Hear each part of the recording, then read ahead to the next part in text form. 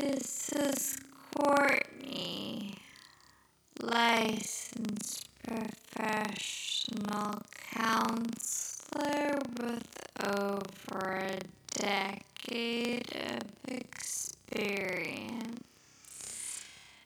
And this is Trisha, and I woke up with some Earle Fox today. Some Earle Fox. That sounds adorable, but I feel like it's probably not. Yeah, it's not like the fox animal.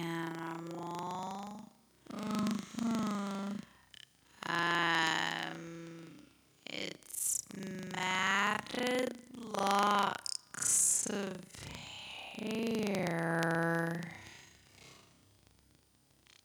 Oh, that is far less cute and snuggly. Yeah, I was tossing and turning last night. Oh,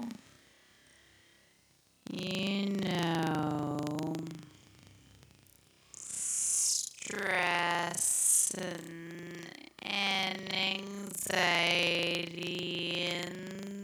and school and all of the things. I do know how that goes.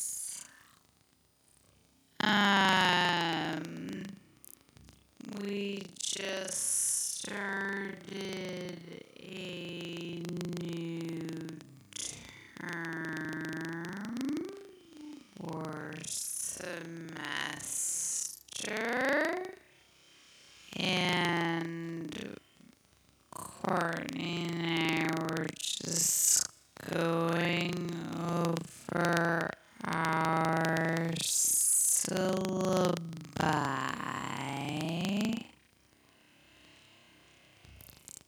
and what we have to do this semester, term, whatever. Yes. Which is a lot of things between the two of us. Yes, so,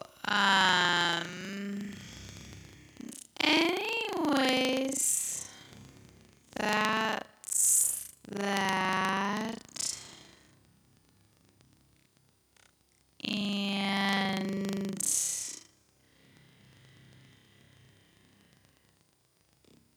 I don't know why I feel sleepy today, but I am.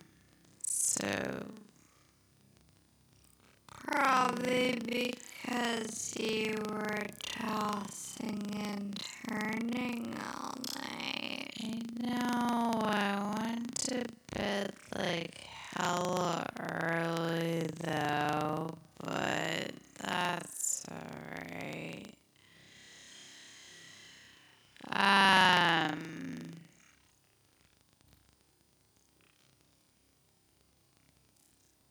So, just to give a precursor, Courtney did again write this one. And she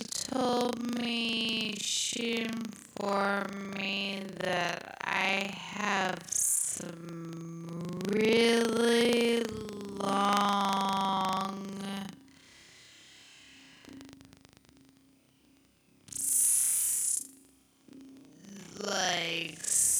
spells of reading. So I'm going to try to go slow and measure, because when I have several paragraphs in a row, that's when I tend to fumble my words. I will do my best, guys, to not fumble the words. I think you'll do fine. I try. I'm getting better. But I do tend to speak quickly when I should slow down. So, man, I'm listening to myself. I'm really boring. So, anyway, well, we're coming back to our part 2. Yeah, take it away, Courtney. Earle Nelson, right? A.k.a. the Gorilla Killer. Or the Gorilla Man Killer.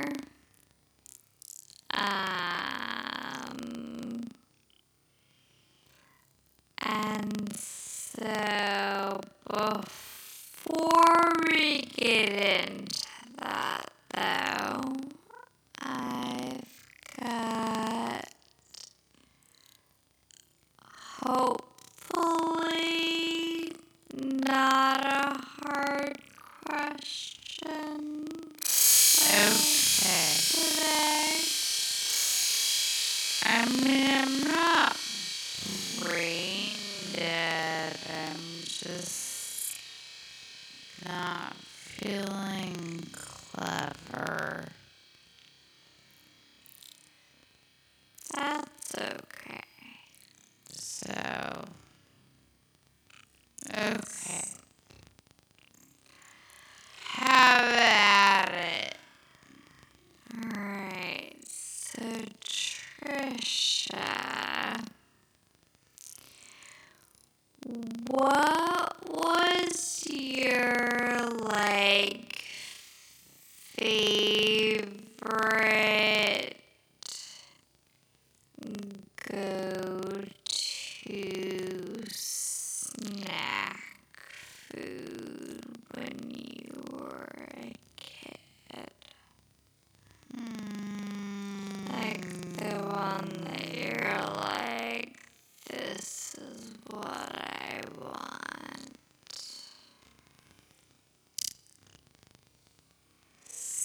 So it would probably be those toaster strudels. Do you remember those? I may have eaten some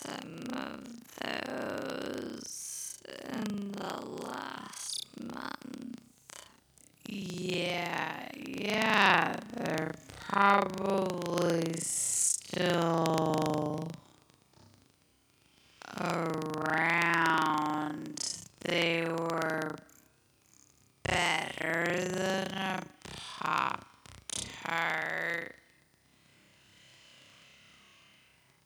And my parents didn't get them very often, but my friend Alana, her parents always got them for her. So we would hit that shit up. I love me a toaster pastry. I love Pop-Tarts too. Same. Yeah. But not the brown sugar ones. Oh, I love those ones. Really? Those are my favorite ones. Do you like Tootsie Rolls? They're fine. I'm like,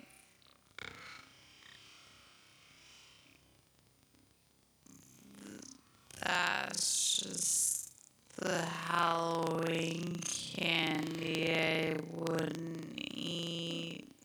Oh. The Pop-Tarts I wouldn't eat. Do you like chili cheese? Fritos? No, I don't. Those were the ones I wouldn't eat out of the snack packs.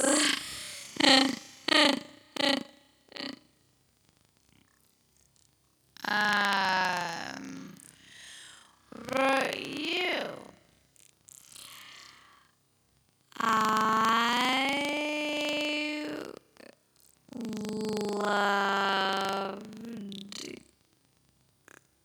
the snack gushers. Oh, I remember those. Yeah, little, like fruity candies with like fruit gel in the middle. Those were good. I could use so many of those. And fruit by the foots. Those were okay. I remember there was I think he was Spanish, I believe. Spanish or French. It was a long time ago. He was an exchange student. And he was very afraid of many of the American foods, which I now understand why. At the time, I was like, what?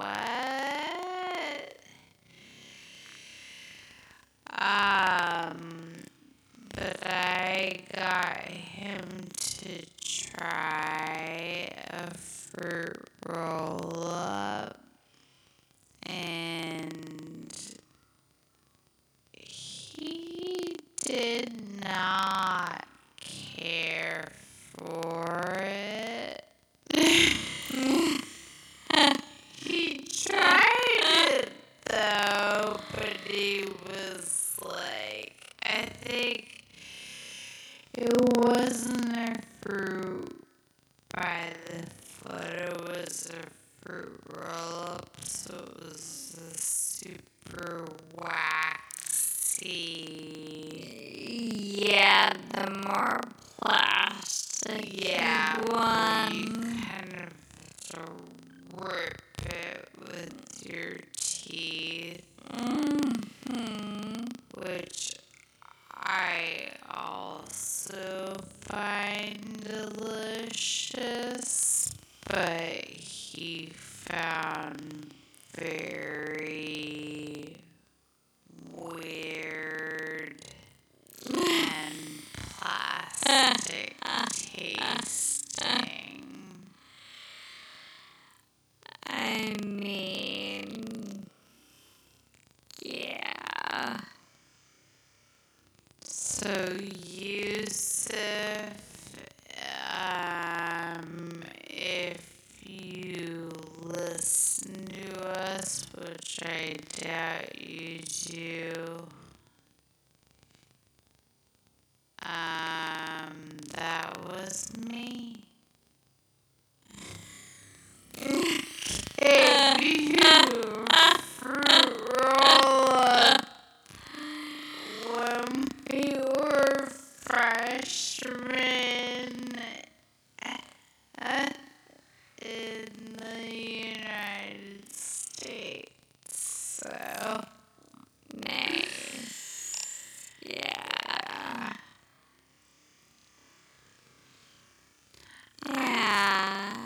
I just remember. You remember the terrible Gushers commercials? Where like the kids would eat it and then their head would turn into fruit. yeah.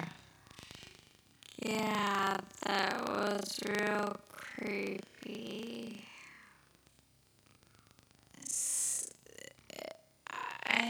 It's kind of fun to watch old commercials. It is. I mean, you weren't really around the 80s, but the 80s had some great ones.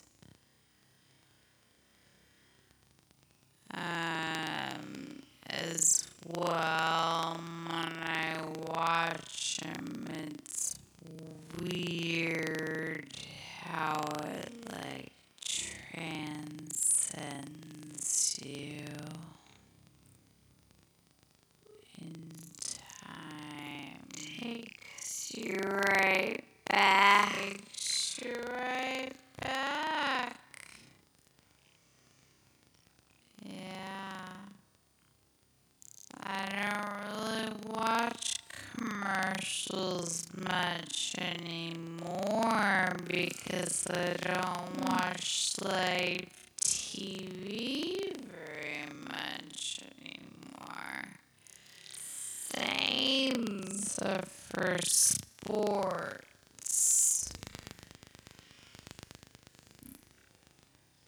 Right. And they have very kind of specific commercials. yeah. A lot of times there's sports commercials. Right. Yeah. So, well, that was a fun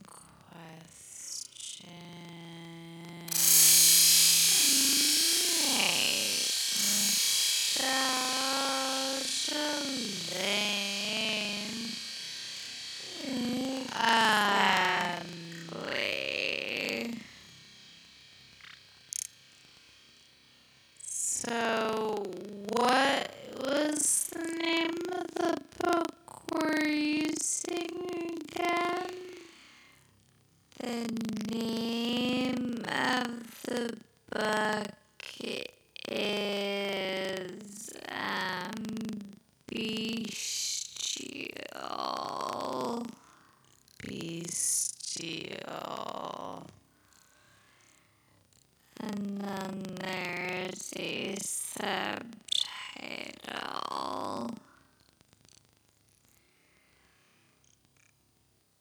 I think the true story of a true American monster. Okay. Something like that. Do you want to recap for us? Yes. Okay. I'll do a quick recap from last week. So we learned that Earle Nelson was born around the turn of the century. Both of his parents died of syphilis when he was a baby. And he was raised by his strict and religious grandmother. Earle suffered several major illnesses and head injuries as a child, and displayed very odd and aggressive behaviors from a pretty young age, including hallucinations. After his grandma died when he was 14, he started struggling with drinking, fighting, and his mental health just kept getting worse and worse. And he ended up in prison and then at the state hospital. And after being kicked out by his eventual wife, he attacked a young girl and found himself back at the hospital after having a psychotic break. So we left off in early 1925 with Earle having been released from the Napa State Mental Hospital, where he spent about 3 years after assaulting that girl that Courtney just talked about. He was home with his wife just a few weeks before he felt the urge to wander, and he left. wasn't long before his violent tendencies led to murder for the first time.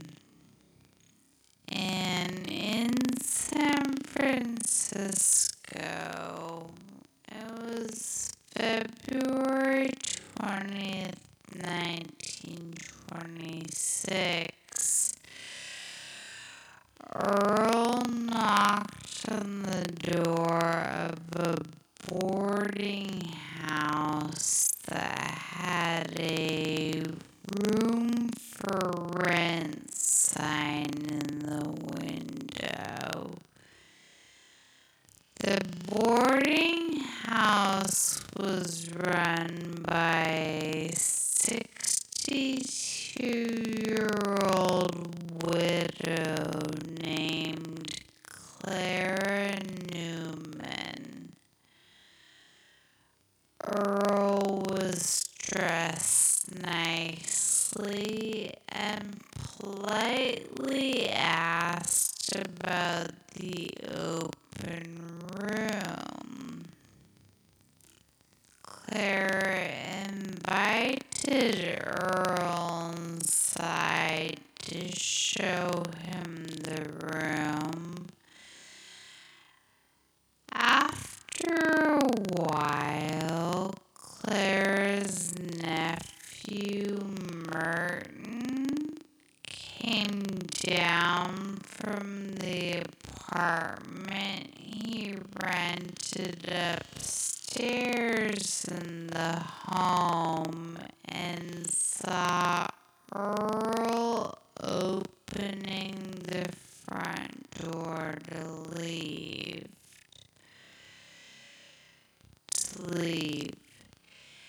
He asked Earle what he was doing, and Earle responded by saying that he wanted to rent the room and to tell the landlady that he would be back in an hour.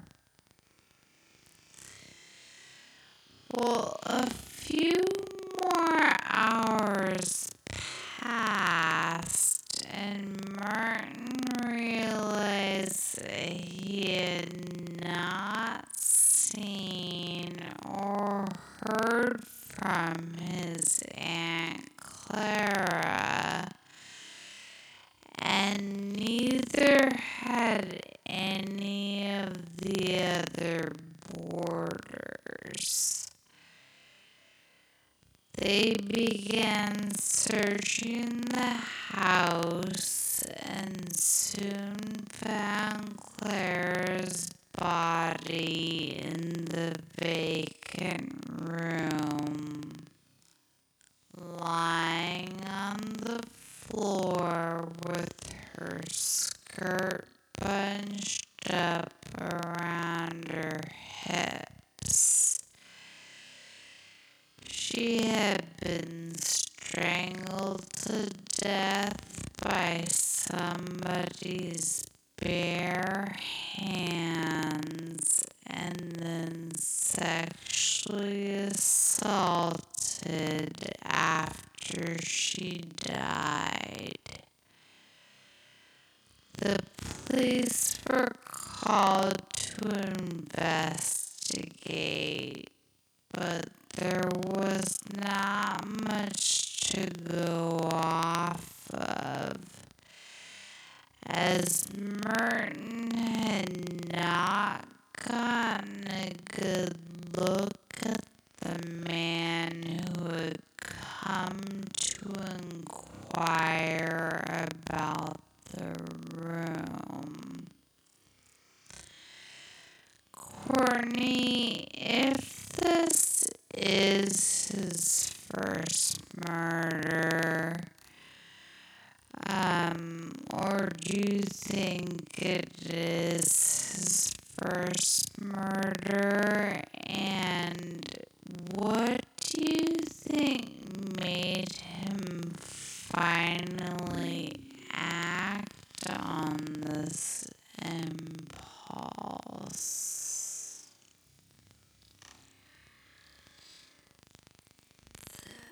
I would not be surprised if this were not actually Earl's first murder, but it is the first that we know of, and it's definitely the first that kind of sets this pattern in motion.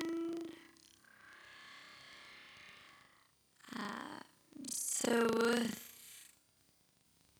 his level of aggression and strength, I can imagine that he may have, maybe killed someone unintentionally prior to this, like in a bar fight or something similar, which may have sort of ignited that urge to kill. And then I also believe